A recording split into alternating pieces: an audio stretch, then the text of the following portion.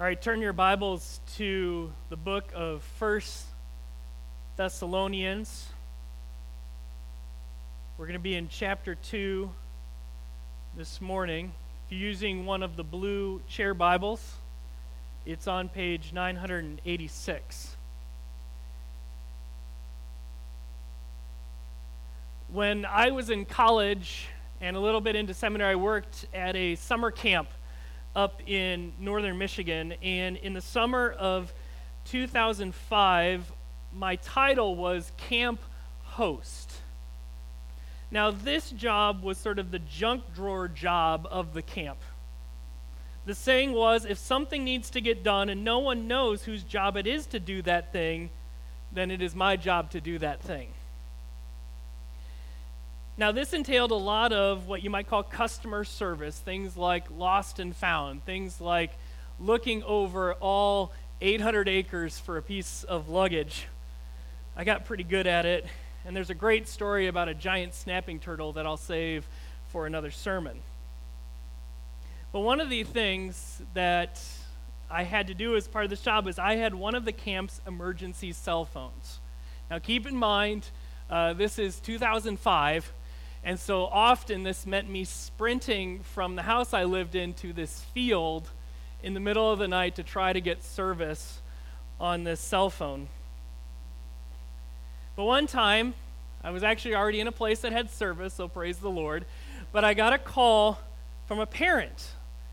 And this mom was very upset. She was upset because she had seen a picture. We, even back then, would post pictures online for parents to see what their kids were doing. And she was concerned about the physical well-being of her child. She had seen a picture of her son jumping on a water trampoline. If you don't know what that is, just break it apart, a trampoline on the water. But from the picture, she thought that he was bleeding all over his body. Now, at the time, I was a 22-year-old recent college graduate, and so I attempted to calm her nerves by pointing out the improbability of being able to jump on a trampoline while losing large amounts of blood. For some reason, this argument did not work. So she insisted that I go in person, find her child, and make sure he was okay. So I jumped in my golf cart. I found the child, and using my first aid skills, I looked at the child. The child was not bleeding profusely. We subsequently made policies against the use of red face paint in large amounts, clearing up the probability of that problem again. The reason I tell that story is to highlight the concern of the mom. She was not satisfied with me giving her a rational argument, which turned out to be correct, but it wasn't good enough. Why? Because she was his mom. So she needed me to go in person to make sure, to guarantee that everything was okay. An educated guess was not good enough. A logical argument was not good enough. I needed to go in person, still on the phone with her. It was a great scene. I'm like, I'm looking at your son. He is not dead.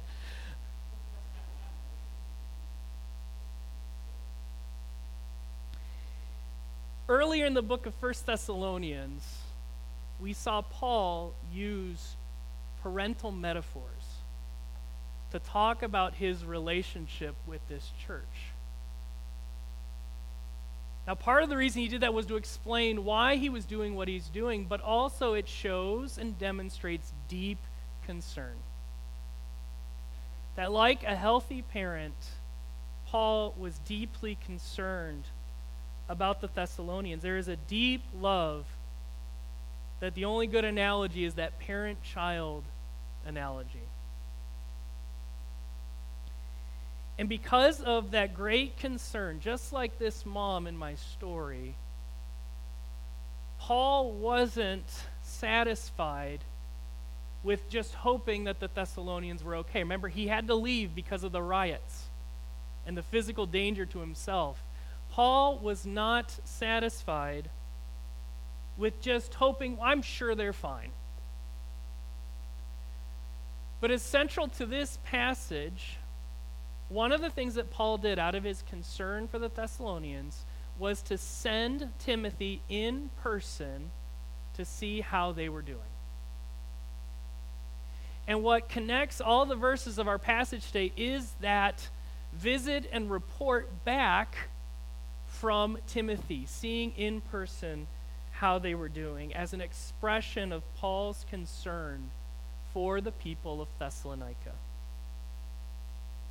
So let's look at our text today. Our big idea, if you're following along, is this: we find joy as we serve other believers out of a sincere concern for their spiritual lives. So let's begin chapter 2. We're beginning in verse 17. We're going to see our glory and joy in verses 17 to 19. Follow along as I read the text. But since we were torn away from you, brothers, for a short time, in person, not in heart, we endeavored the more eagerly and with great desire to see you face to face, because we wanted to come to you, I, Paul, again and again, but Satan hindered us. Paul giving background to what he is doing in sending Timothy. And again, as we've talked about before, this could have been a point of criticism from the Thessalonians to Paul. Why did you leave us and not come back? So Paul, in dealing with this, tries to help them understand what he is feeling. So he describes his exit as being torn away from you, not what he wanted. And that the separation was in person, not in heart. It wasn't a lack of love for the Thessalonians that caused him to leave. And in fact, he wanted to come again and again, but was not able to return because he was hindered by Satan. About this, one author writes, so great was their effort that only satanic opposition could explain why they did not return. Now, we're not told how this happened. We're not told how Paul knew this was being hindered by Satan. But what I want you to see is, one, Paul's heart, in that the only thing that could keep him from returning was being hindered by Satan. And as a reminder that we do not war against flesh and blood, but we wage a spiritual battle for people's souls. And too often we are lured into a false sense of security that we are not, in fact, in a battle. If you're in war, you act differently than when you are in peace. And Paul reminds us here that we are engaged. We have a mission that has an enemy, and we need to persevere. And in moving from this, Paul speaks again of his love and concern for the Thessalonians in verses 19 and 20. For what is our hope or joy or crown of boasting before our Lord Jesus at his coming? Is it not you? For you are our glory and joy. Paul says the Thessalonians are three things in these verses. They're his hope, his joy, and his crown of boasting. But before we get to the specifics of those, I want you to see the context of all three. First of all, the what is a who. What is your hope? What is your joy? What is your crown? But the people. He values the people. He loves the people. He finds hope and joy and reward in the people. And secondly, the context of these three descriptions is the return of Christ. The idea is that when Paul stands before Jesus and gives an account for what he did with the talents and resources God gave him, what will he have to show for his time on earth? It reminds us of what Paul says in 1 Corinthians 3:12-15, where Paul explains our works will be examined by God, and that Jesus will, quote, will test what sort of work each one has done. So when Paul stands before Jesus and Jesus says, what did you do with what I gave you? Paul says, look at the Thessalonians.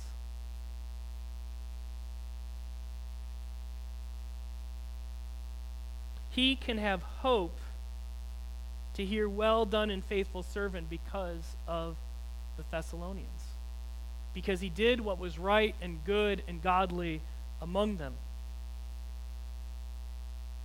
And he can have joy in them. Now, again, I want to point this out, that it's so counterintuitive. We think if we want joy, we just need to gather all the things that we want. But Paul says, in light of the coming of Jesus, where is his joy found?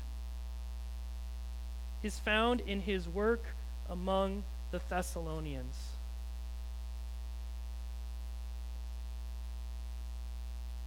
That if you want to find lasting joy, serve and invest in other people for their spiritual good. Again, there are few things more countercultural in our world than this. Not if you want joy, gather all the things that you want for you. Don't just have a lot of me time. But if you want lasting joy, invest in and serve others. And finally, in light of the return of Christ, they are his crown of boasting. I want to take a few minutes to unpack what that means here. Let's begin with, I thought Christians weren't supposed to be boastful. So what does he mean? So crown, when he says crown here, don't think King of England in the Revolutionary War time. Okay, think Olympics. Think a crown as an award for competing. Again, as one author writes, athletes, for example, would receive their crown when they won an athletic contest that was a recognition not only of their victory, but also of their efforts and labor. Again, think of modern Olympians. When you see them get the gold medal, it's a recognition that they won that event that day, but we also know all of the work and all of the discipline that had to go into just getting to compete in the Olympics. We connect this idea of a sign of hard work completed with what Paul says in 2 Corinthians 10:17. Let the one who boasts, boast in the Lord. That he can be proud of the work that he has done in a healthy, good, and godly way. And that Paul will not boast about what he has done, but will boast about God's work among the Thessalonians and their continued gospel transformation. It is another way for Paul to find satisfaction and joy in what God has done through him in the Thessalonians. This is the awards. This is the award that will last. I want you to see here that what actually brings satisfaction is when you can look at faithful service done for others. Bringing the gospel to people and bringing how to live the Christian life to others is what actually brings satisfaction and joy. I'm reminded of a verse that my college chaplain once gave to me. This is 3 John verse 4. I have no greater joy than to hear that my children are walking in the truth.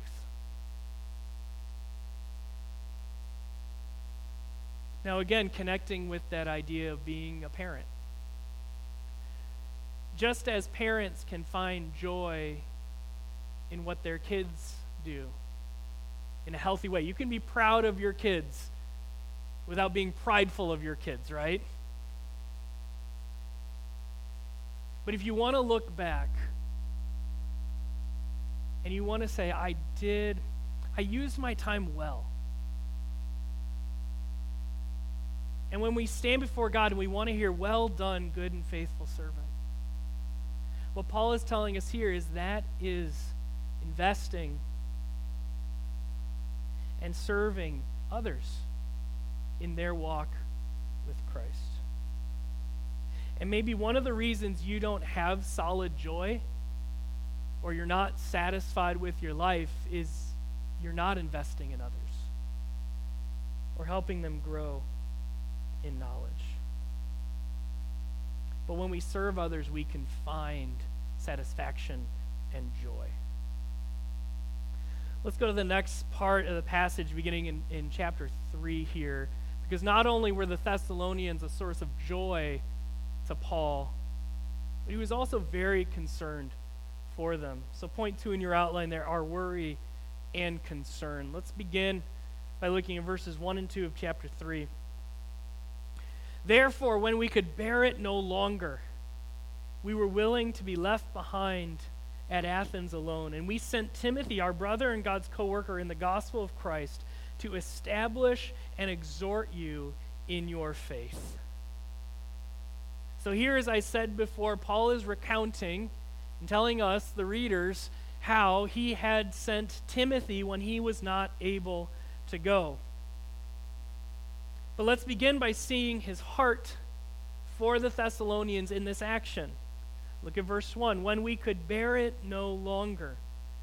And we'll see in verse 5, he says that again, when I could bear it no longer. There is a deep yearning and a deep concern for the Thessalonians that causes him to send Timothy.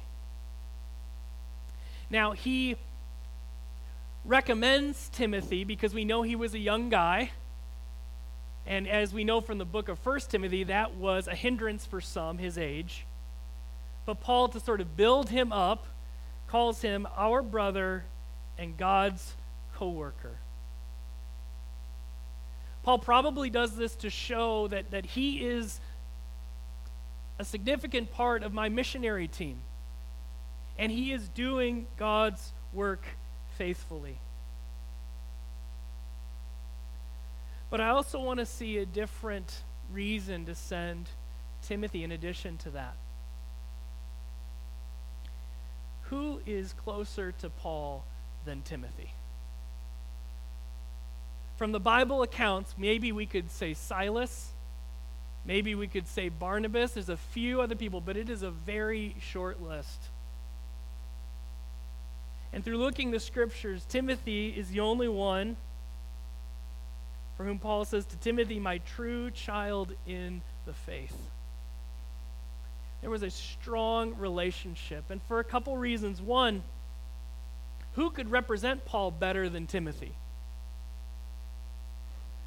A son, rightly or wrongly, reflects the father pretty well. And so if Paul can't go, he sends someone who can represent him the best. But he also sends someone that is a cost to him. Timothy was personally dear to him. He's giving up someone close to him for the sake of the Thessalonians. But he was also an effective member of Paul's missionary team. So he's giving up someone who is doing good work. There is a cost to Paul to send Timothy. That is how great his care is for the Thessalonians, that he is willing to lose so that others may gain.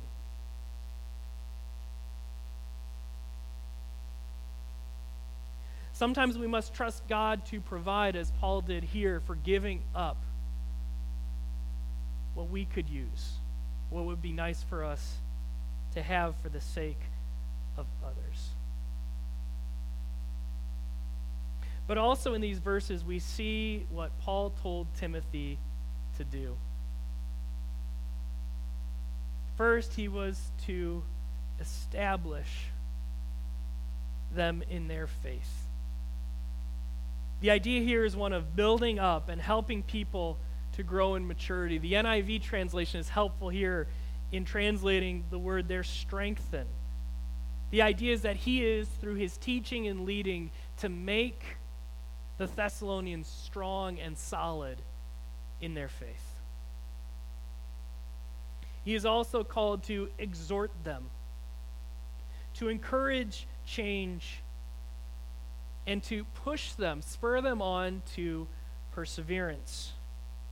Again, one author writes, this word not only appears in the context of moral instruction, but also for new converts to persevere or to remain true to the faith.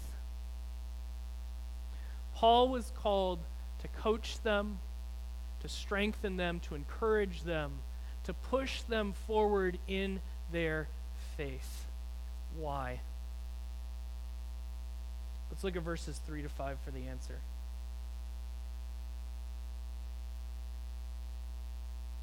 I'll back up to verse 2. We sent Timothy, our brother and God's co-worker in the gospel of Christ, to establish and exhort you in the faith, verse 3, that no one be moved by these afflictions. For you yourselves know that we are destined for this. For when we were with you, we kept telling you beforehand that we were to suffer affliction, just as it has come to pass, and just as you know. For this reason, when I could bear it no longer, I sent to learn about your faith, for fear that somehow the tempter had tempted you, and our labor would be in vain. Paul sent Timothy. He was concerned. They needed their faith strengthened and encouraged, because he was worried, verse 3, that they would be moved by these afflictions. We see this at the end of verse 5, that our labor would be in vain. Paul is worried that because of affliction, they would run away from the faith. This reminds us of the rocky soil in Jesus' parable of the soils, where Jesus says, and these are the ones sown on rocky ground, the ones who, when they hear the word, immediately receive it with joy, and they have no root in themselves, but endure for a while. Then, when tribulation or persecution arises on account of the word, immediately they fall away. I want you to feel the depth of Paul's concerns, because it's not for the comfort of the Thessalonians, it's for their souls. He is concerned that because of affliction and persecution, that they will run away and deny the faith. We also need to notice in verse 5 another reference to Satan. For fear that somehow the tempter had tempted you, and our labor would be in vain. They are in a hostile environment because of the afflictions they are receiving from their communities, but also the temptations from Satan himself. And that both of these forces will cause them to want to run away from the faith they have professed. So they need Timothy to come and establish and exhort them. But we see another related reason here, because this is not the exception. I want you to see in verses 3 and 4 that Paul explains to the Thessalonians and to us that affliction and the temptations of Satan are a normal part of the Christian life. Look at verses 3 and 4. That no one be moved by these afflictions, for you yourselves know that we are destined for this. For when we were with you, we kept telling you beforehand that we were to suffer affliction, just as it has come to pass, and just as you know. We've seen this type of rhetoric in 1 Thessalonians before. He's saying, you know this. You knew this was coming. I'm not telling you anything new. In fact, he says here explicitly, we kept telling you beforehand that we were to suffer affliction.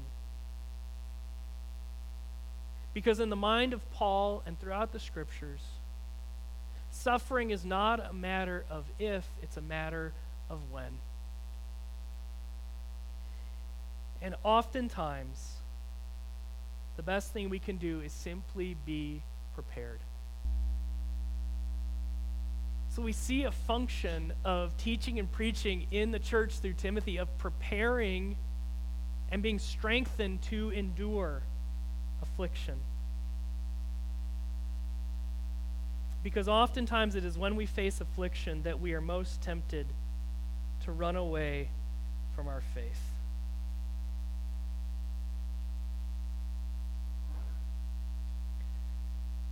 We need to see the study and the teaching of God's word as a way to strengthen who we are in Christ. It can be easy to simply walk through life, to avoid what is difficult, or because we live in a well-to-do society to not see the attacks as they are. But like the Thessalonians, we need to be firm in the truth. We need to be strong in our faith. We need to be prepared for hardship. Because it's not a question of if, it's a question of when. In the last part of the passage, we actually see, by the time Paul's writing this, Timothy has come back to Paul, and he's able to give a report of what he has seen. And in these last verses 6 to 10, thankfully we're going to see Timothy's good report about the Thessalonians. So let's look at point 3 in your outline there, our thankfulness and hope. Verse 6. But now that Timothy has come to us from you and has brought us the good news of your faith and love, and reported that you always remember us kindly and long to see us as we long to see you. For this reason, brothers, in all our distress and affliction, we have been comforted about you through your faith. For now we live if you are standing fast in the Lord.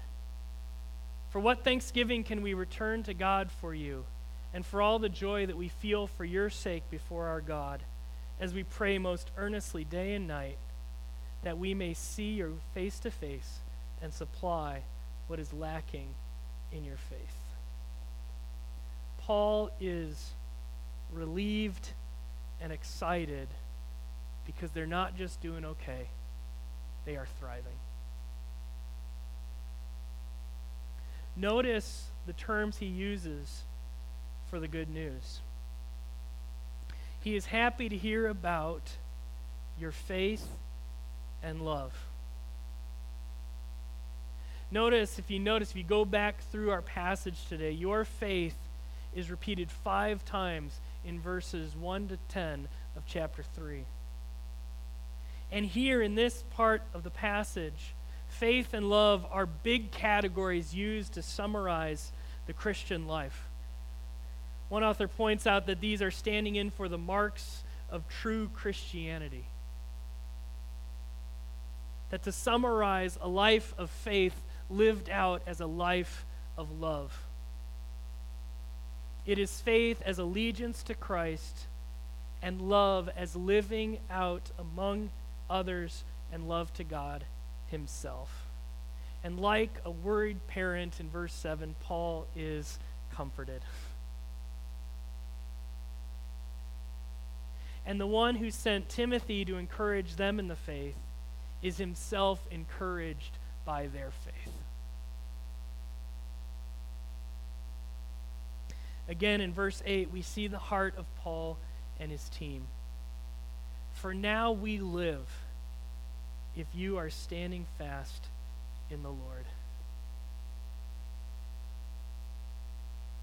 Their faith, the faith of other people, is life-giving to Paul. It's not his concern about himself. It's not his worries about himself. When he is concerned and is serving others, when he is giving, when he is outward focused, that is when he experiences the abundant life.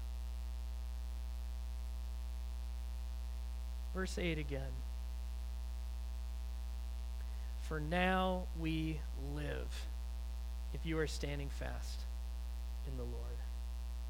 Again, the NIV is helpful. It translates it, really live. There's an excitement, there's a joy, there's a life there. And the celebration of their thriving in their relationship with Christ culminates in two ways. Number one is thanksgiving to God. Look at verse 9. For what thanksgiving can we return to God for you? For all the joy that we feel for your sake before our God. The idea is that any thanksgiving they would give is lacking. In one sense, he's saying, I can't thank God enough for this report about your faith. And secondly, the response that he has is that there's more work to be done. Look at verse 10. So that he may establish your hearts blameless. Verse 10, actual verse 10. As we pray most earnestly day and night that we may see you face to face and supply what is lacking in your faith.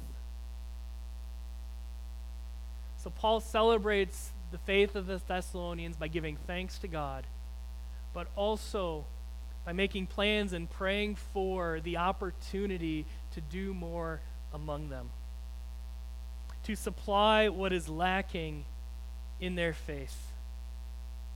Just like a parent's work is never done, so too Paul continues and promises to continue investing in these young believers. This is his response to their faith. I want to give you more. A couple thoughts as we close up this morning. Number one, find joy and satisfaction in serving and spreading the gospel. We can find stable and true joy when we give of ourselves. And a lot of times, it'll feel counterintuitive. A lot of times, it won't feel worth the effort. But what Paul shows us here is that it is always worth it. Joy and satisfaction are not found in collecting, but in serving and helping others to grow in their relationship with Jesus. Number two, be established and exhorted. One of the unique parts of this passage is to help us understand the purpose of preaching and teaching. And one of the main applications here is that when we learn the Word of God, we are being strengthened to endure. And when we are learning the Word of God, the purpose is to encourage and change us. So we have these dual purposes of what should you take away from the teaching of God's Word. You should be encouraged to endure and persevere, and at the same time, encouraged to change. And again, as we saw earlier in 1 Thessalonians, this is possible because we believe these are the very words of God, which can even transform us. And finally, again, a theme running throughout this entire passage is we need to be concerned for other believers. Don't just be thinking about yourself. Don't simply be thinking about your family. Don't even just be focused on the needs of this particular church. The people of Thessalonica were miles from Paul. Again, think about the modes of travel back then, how long it would have taken Timothy to get there and come back. No email, no group texting. But even being separated that much, Paul had deep worry and concern for these other believers. If we want to flourish and thrive in our own lives, we must have deep concerns for others. One of the ways I think we do this well is with our emphasis of missions in this church. It's actually a great spiritual discipline for you to care about people you will never meet.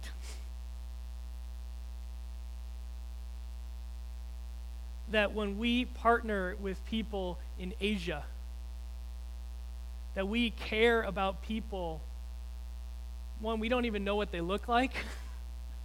We don't even speak the same language, but what unites us is our common faith in Jesus Christ.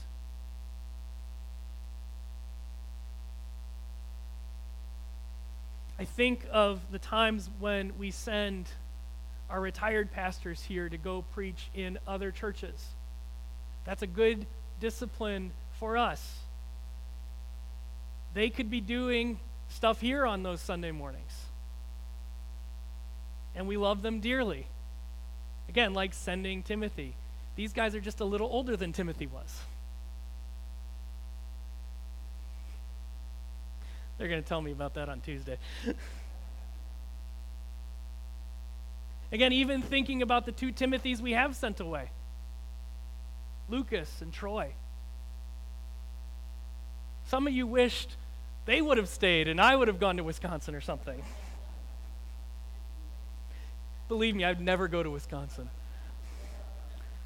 That's another sermon. Talk about Wisconsin. Anyway, again, they were dear to us, and there was work to be done here. There was cost to us to send them. But it was good for us because it made us care about other people. And that is a source of joy and satisfaction,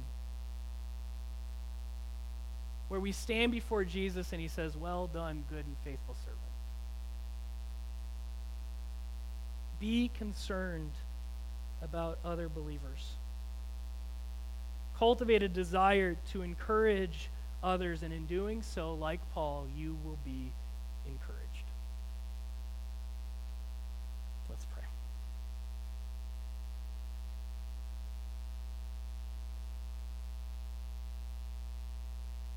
Father God, we thank you for the book of 1 Thessalonians. God, that you would cause us to have great concern for other believers. That we would imitate Paul's parental concern for these Thessalonians. And that we would find joy and reward and satisfaction in serving others as Paul did here. And God, that you would use your word to establish and encourage us in the faith.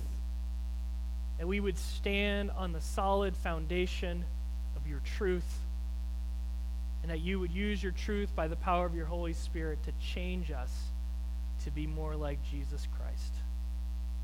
And we pray this in his name. Amen.